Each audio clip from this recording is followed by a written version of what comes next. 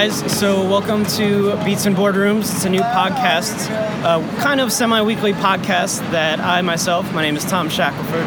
I'm a staff writer at Access.com, and I'm going to be your host for this kind of industry-based podcast, which my goal here is to humanize the music industry. For those of you who have kind of followed along to podcasts that I've done in the past, thanks for, I guess, continuing the journey with me. But with this one, and as much fun as I was having with talking to artists, with this project, I really want to, like I said, humanize the industry. I would love to bring some of my friends whose, job on a daily basis is to work with artists and concerts and events, whether it be at labels or radio stations or management companies, and have them tell their story and have them talk about why the music industry isn't exactly just some mysterious machine that pumps out, young famous people every 6 months or so. It's like any other business, and it's comprised of pretty cool people for the most part. And so for this first episode, I'm going to welcome one of those cool people. I'll let her introduce herself and tell her story here in a second. But she's a friend of mine, and we met like 2 years ago, right? At CMJ. It was like CMJ or something a couple of years ago here in New York. So Sara Sopher, welcome to the first episode of Beats and Boardrooms. Thank you. I'm so honored to be the first guest. Yeah, right? So we're making history. I know. So we're chilling here. We're not actually in a boardroom today. We're sitting outside of the Flatiron Building in New York, and it's a beautiful day. So nice. Credit, props to you for picking this location. Thank you. So, I'll let you kind of give us like a brief summary of your story. You work at This Fiction Management, which is like a indie pop, indie rock artist management company. Correct. Based here in New York. Yes. So I guess to give us a rundown on, what really sparked, I don't want to say what sparked your interest in working in music, like this is a job interview, but I guess for you, was there a moment in your life or, tell us about how you went from just liking music to be like, okay, I want to pursue this as a career? Yeah, so I think there was a lot of different moments where I had that spark. Also, I just have to say, first of all, that I hate how my voice sounds recorded. You sound great. Doesn't everyone, though? If anyone's listening to this and is like, this girl's voice is so annoying, like, I thought that before you did. Yeah. So. It's not that annoying in real life. So Every time I hear myself on a voicemail, I'm like, oh God, who sounds like that? No, totally. Yeah, so I always grew up loving music. I was the person who would sit on iTunes late at night searching for people who bought this song also bought these songs, and I would just sit there and listen and listen and listen, and I loved finding all these bands and artists and songs that no one had ever heard of before, because it felt like I was discovering something, and it felt like I knew something cool and exciting and mysterious that other people didn't know. And I grew up taking dance classes, so I would listen to music that way. And no one in my family is like plays an instrument, no one works in music, so it was just something that I always liked. And then when I went to college, I went to school in DC, and I thought, I'm in DC, I'm going to change the world, I'm going to work in politics. And I took a poli-sci class that was so horrendous that I changed my major like the next day. There you go. It was like the only C I got in college. It was really shitty. Yeah, it happens. I got plenty of those. And then, but I was at the time interning at this environmental nonprofit called the Earth Day Network that puts on a concert on the National Mall every year. And the year I was interning for them, they had a big concert with like The Roots, Sting, Passion Pit, John Legend, Joss Stone, and I got to work backstage at that event, and I was like, oh, this is a lot cooler than everything I've been doing this whole semester. So from there, I thought, I don't want to work in nonprofits or political science. I want to do something music-based or event-based. I liked the fast pace. I liked working with artists. So from there I interned at the 930 Club, and actually at BET Networks. Oh, hey. For those who don't know, 930 Club is like a 3,000 cap venue in Washington, D.C.? 1,200. 12, all right. 1,200 capacity venue in Washington, D.C. Legendary. Oh, yeah, definitely. Yeah, and so I just tried to get into like entertainment in general, and later in college I interned at a local TV station. I just wanted to be in entertainment because that was something that was fun to me and was fast-paced, and I wanted something that made me feel like I wasn't doing work, but it was fun. And you're still collecting a paycheck. Look at that. Yeah. So yeah, I entered at 9:30. I loved it. I ended up working part-time there. I just wanted to be involved in any way, and it was kind of smaller when I was there than it is now, but it was like they had like a marketing department of like 3 people. They had 1 booker. They had 1 person who did contracts. Like they didn't have like a ton of staff. So I was just like, I'm in college, I'm available. If you need help, let me know. So I would answer phones in their CEO's office. I would go help their CFO with random stuff he had going on. I would help at Merriweather. I worked hospitality. I just did all these like in and out jobs for them just because I was around and I was willing. And then when I graduated, they had an opening for a marketing position, which I applied for. Didn't get the first time. The girl who got it left after like 3 months, and then they hired me the second time. There you go. And then, so I started doing that. I was still doing hospitality at night, so I would work marketing during the day at the club, and then 2 or so nights a week I would go over to the club and do hospitality at shows. Look at you hustling. Seriously. But it was awesome, and it was good to see, like, especially for marketing, we would sit there all day and like scratch our heads about how do we sell tickets to a show, and then you go to the show and you see who shows up, and you're like, oh, this is what this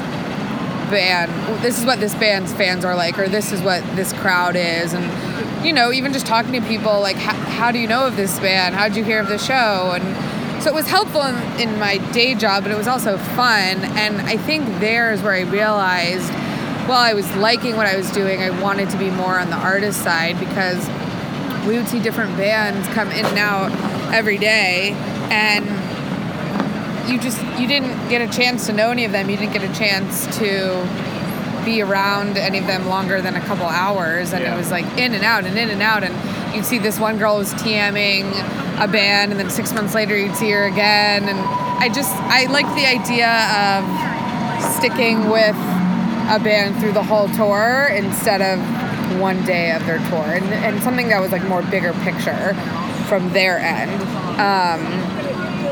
And so then I moved to New York for grad school. I got a master's in music business at NYU, and I said I did music marketing, I did live, I'm gonna try something different. I want to try working at a sync company or working in management or working at a label. And I got an opportunity to do marketing for another live event, and that's what I did. And so from there, I worked at Founders Entertainment. And they're the company that produces Governor's Ball and Meadows. And the Meadows Music Festival here in New York. They didn't have Meadows when I was there. Right, yeah. And they were, again, a super small team when they offered it to me. It was only 5 full-time staff, a bunch of freelancers. 3 of those were the partners that started the company, and they were all just great people, and it seemed like an amazing opportunity where I would learn a lot and work with really smart people. And what's something that you learned in your time there? Governor's Ball has really become one of the primary live events in pop music in New York City, which is very impressive considering that when you joined it was like a 4 or 5 person team. Yeah, it was tiny. Were you kind of surprised that Governor's Ball got as popular as it did within 2-3 years of really becoming like the staple festival in New York? I don't think so, but I think that it's crazy that it became so popular with such a small team for such a long time. Now they've expanded and they have, about I think like 10 or 15 people on their team.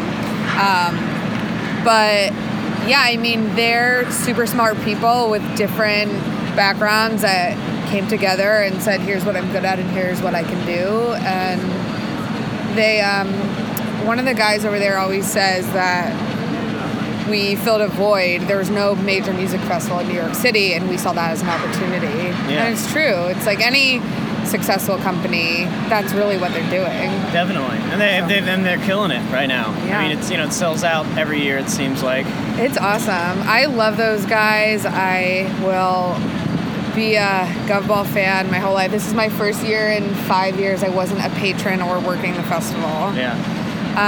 But I love them, and I had an amazing experience there. I learned so much. I met a lot of people. But during that time, I had started managing a band on the side, kind of by accident. It was in grad school. I had a project to put on a show, which I was like, I've worked in live music for like 4 years as a breeze. And I booked this band that I was a fan of. And through that, I started working with them on other stuff. And then they were like, be our manager. And I was like, okay, I don't know what I'm doing, but I'll try. As Mail the Horse? Yeah. There you go. So I started working with them, and it was just so rewarding being a part of their journey. And so after Govball, I had one more year of grad school left, and I was like, I came here, I said I wasn't going to work in live music, I said I wasn't going to work in marketing. I really want to try something new. This is my last year to explore different areas, and I'm going to use it for that. So I left, interned for a year at Q Prime, and also at NBC in their music services department. And then I got hired by This Fiction. And I feel like artist management, whether it's one person or an entire company managing the careers of artists, is a very loose term. I think it can depend, different artists and different managers have different relationships with each other. Mm-hmm. I guess, how would you best describe for someone who doesn't know or someone who may be interested in that side of the industry, what, the best definition that you can give for what a modern, like a current modern day music manager does for an artist? A jack of all trades. Managers do whatever needs to get done and then thinks ahead on top of that. So my boss always says we're not experts in one thing, but we know a little bit about a lot of things, and I think that's true. I think you have to be personable. I think you have to be proactive. I think you have to pay attention to detail. You have to know how to talk to artists, and have to know how to I can't even talk. Yeah. Have to know how to talk like Sara Sopher. like I am right now. Yeah. Know how to talk to like important people in the industry. I mean, you kind of have to be a little bit of everything. Yeah. One day, I mean, you're managing their relationship with the label on their next album.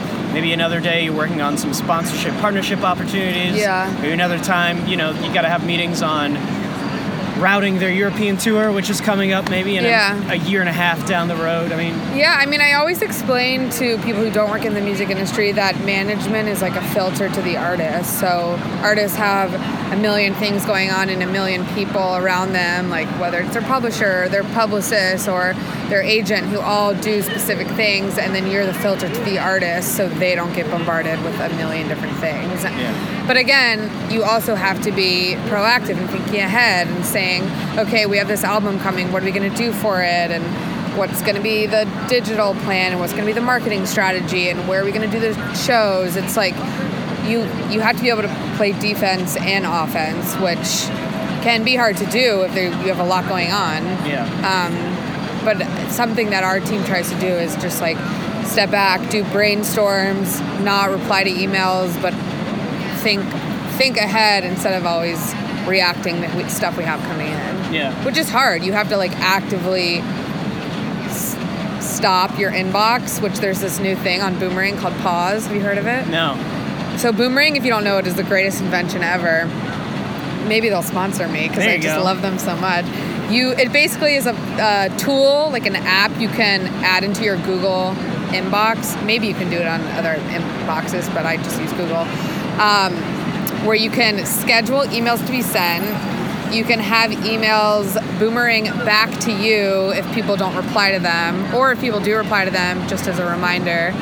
And now there's a new feature, Pause, where you can pause your inbox so new emails won't come in, so you can get the ones in your inbox out before you have new ones coming in. Look at that. Shout out to Boomerang, right? Yeah. But you have to actively like stop playing defense in order to be like, okay, we have these things coming up. What are we going to do around it? How are we going to make this a big success? Things like that. So who are some artists that you guys have on your roster?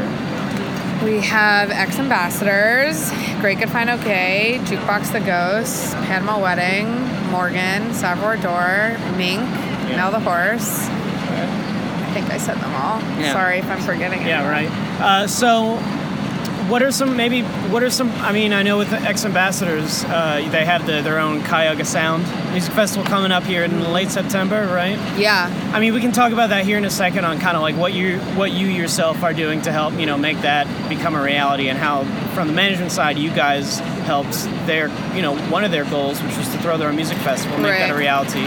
But first, I just want to ask, so as someone who manages indie-level pop artists and indie-level rock artists, who, artists who aren't, selling out football stadiums at the moment by any means, but they're also not, they've also made their way out of kind of like the dingy lower circuit as artists. I guess, what are some of the easier parts of working with like an indie artist on that level, like kind of like a mid popularity level, and what are some of the challenges you find with working with artists who are still kind of, climbing their way up and building a fan base? I mean, that's an interesting question. I don't know. I think no part is necessarily easy. I mean, some tasks might become easier as you do them more often, but... Or as the band becomes a little bit more popular? Or... Yeah, it depends. I mean, it's honestly just depends on, like, who is already familiar with the band. Like, one of our bands just got a sync in an upcoming new Netflix show because one of the producers on it is a huge fan of theirs. Like, to me, that's easy because we didn't have to introduce a band to a producer of a Netflix show. They were already a fan. And yeah, that's like the thing with some of our bands is they have really dedicated fan bases that are smaller than, say, an ex-ambassadors fan base, but their fans are super dedicated and will show up for their shows and will stream them on Spotify and will buy their merch. So in terms of challenges, I think it's just finding ways to, I don't know, reach more people, I guess, especially in an age of Spotify where not everything, but a lot of things on the platform that have hundreds of millions of streams are a certain genre of music. And even if some of our bands sound like that, how do you push them from this stage to the next? And I don't know. I don't think there's one answer. I think there's a lot of things. Usually, like I guess from a management standpoint, how do you react, or how do you kind of make up for a loss or a bump in the road? Like, let's say an album, hypothetically, what if one of your artists or clients' albums totally tanked? Or what if a tour, just didn't sell enough tickets and it ended up losing money? Or, there's a bump in the road and something that happens where, as the manager, you're responsible for really running their career. How do you overcome that, and how do you, still work well with the artists on having enough confidence and be like, look, this was just something where we had to learn, what we did wrong, how do we still move forward? How do we keep the ball moving down the field? Yeah, I mean, well, first of all, that would never happen because we won't let our artists release Sarah, terrible music, right. And we make tour budgets before every tour. But yeah, there are definitely setbacks. I mean, an artist can write a song and think it's the best song they've ever written in their career and send it to people on their team that will say, I don't think it's that good. And it's like, I think that you have to be able to work with artists who understand that shit's gonna happen probably 98% of the time and expect the worst, but what is it? Expect the worst, hope for the best. Something like that, yeah. But just learning from your mistakes. I mean, we've had artists that have been on tour and played at maybe like a B market and ticket sales were really shitty and they didn't make a lot of money. And, next time we were on a tour, they say it's not worth it for us to play this venue if we're only going to sell X amount of tickets and we're going to lose X amount of money. And that's just something you learn along the way. It's a lot of like trial and error until you find like what works. Yeah. But you can't really spend time bitching about shitty things that happen. Shitty things happen literally every day. Like in any business, yeah. Just finding ways to find solutions fast and finding ways to ensure that shitty things don't happen again. Totally. Now with ex-ambassadors, all right, so they're, you guys have worked with them on helping to produce Cayuga Sound, which is coming up September 23rd. And where is it going to be? In Ithaca, New York, their hometown. Yeah, which is where Cornell University is located. Yeah. Right up there on the Finger Lakes, right? Yeah. In upstate New York.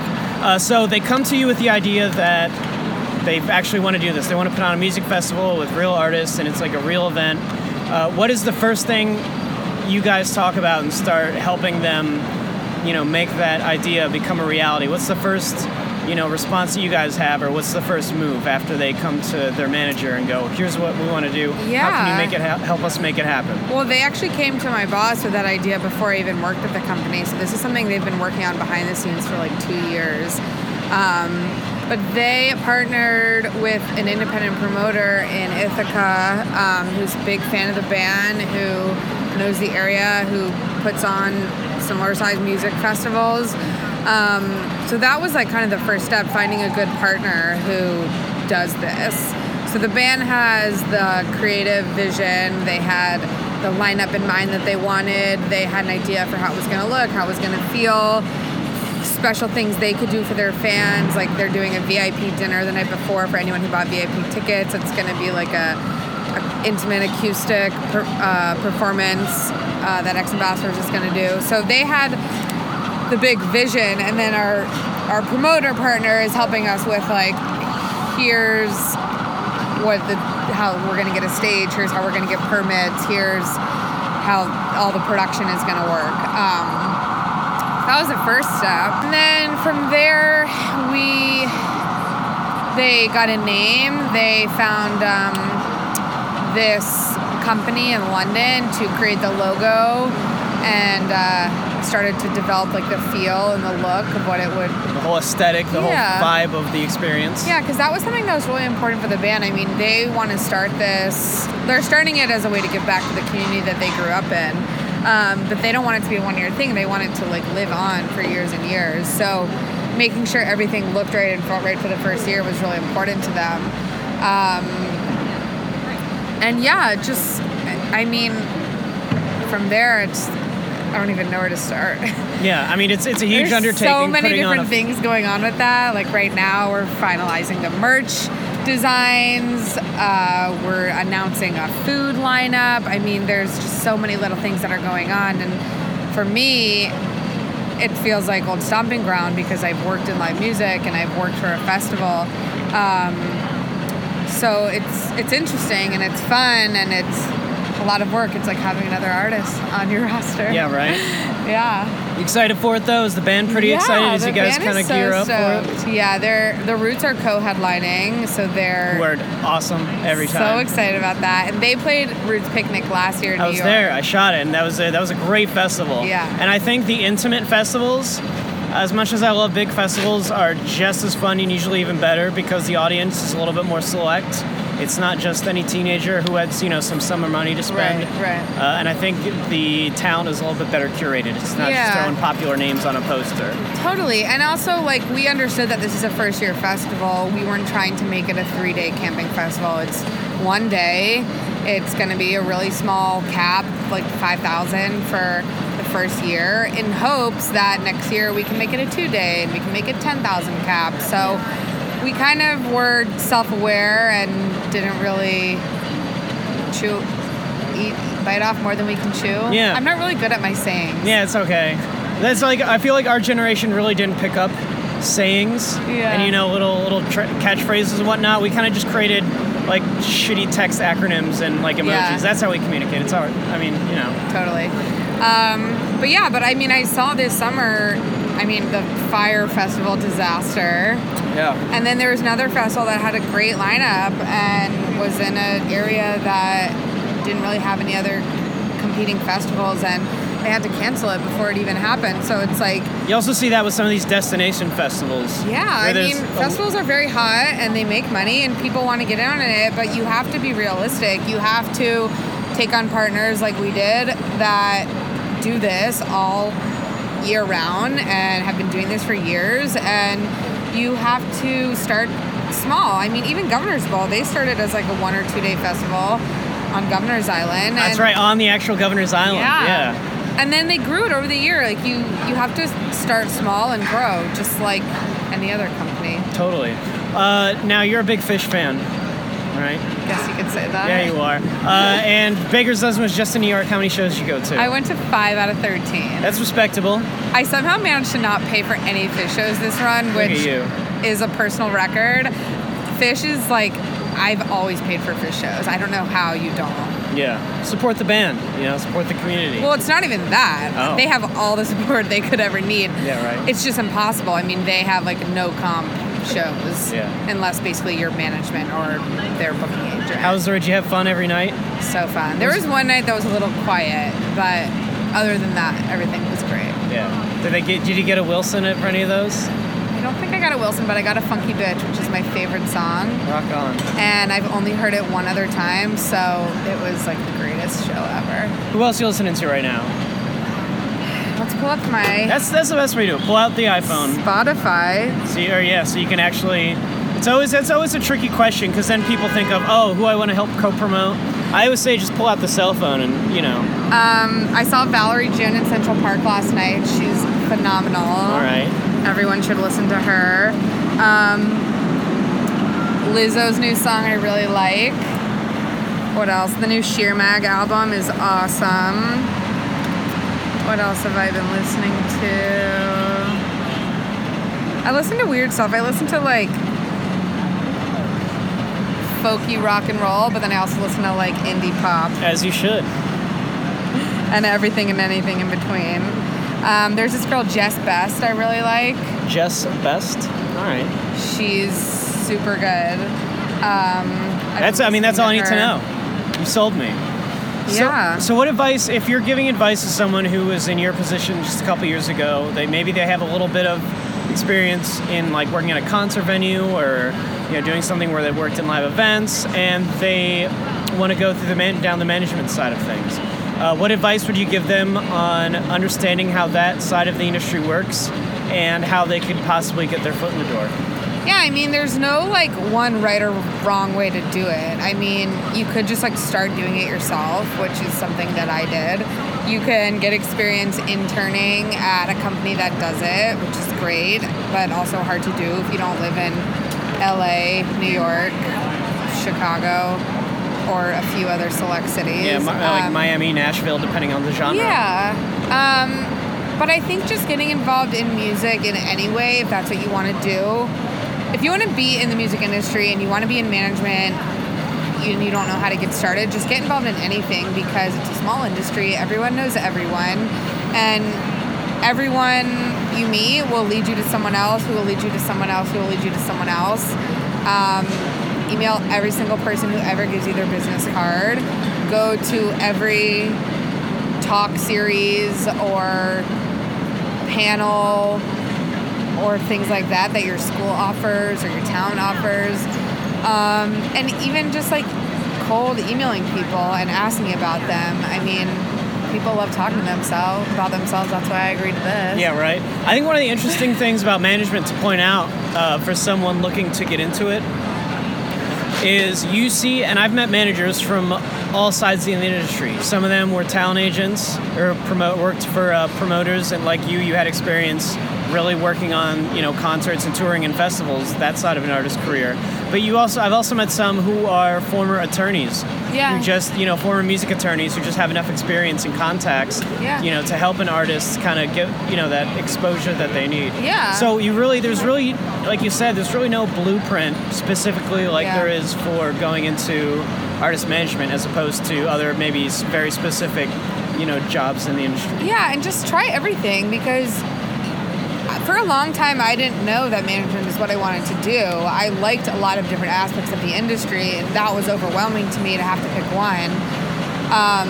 But I knew things I didn't like because I had tried them and was like, okay, this part is not for me. But that's why I liked management, is because it's something new every day. It's something new with every artist, and it never gets boring because it's always something new. Totally. All right, cool. I mean, thanks for coming on. Anything else you want to promote selflessly before we log off here? I don't think so. Not really? Yeah. You have a Twitter or anything? Instagram. You want to share it or no? At Sara Soph, SOPH. How would you rate your concert photos on your Instagram? Great, because I hate when someone posts a blurry, shitty photo on Instagram. That's just all to the say way they from were the there. back. Yeah. I'm like, no one cares. Like, if you want to say you were there, just do a black photo with white text that says, I was at this concert. Like, no one wants to see your shitty photos. It's Shitty Photo Instagramming 101 with Sara Sopher. Well, thanks for coming on, man. This was really cool. Yeah, thanks for having me. Sorry, I feel like I just talked everyone's ear off. No, man, we wanted to hear your story. That's what this is all about. And I hope for anyone who will be at Cayuga Sound, you'll be there. Sarah will be there hanging out. I'll be there all week, Tuesday to Sunday. Rock on, man. Well, thanks for coming on. Guys, tune in. I think we're going to be on iTunes pretty soon, but if not, you can listen to all the episodes for this new series on SoundCloud under Beats in Boardrooms. That's with an N, like Guns N' Roses, not in. Like my shirt. Yeah, exactly. So Beats in Boardrooms. Find us on Twitter at Beats Podcast, which is like a good tag to have before like Apple and Beats like sue the shit out of me. Yeah. To get that Twitter tagline. Get that Beats sponsorship money. Huh? Get yeah, that right. Beats sponsorship money. Find us on Twitter at Beats Podcast. Sarah, thank you for joining us. Thank you for having me. It's been a hoot.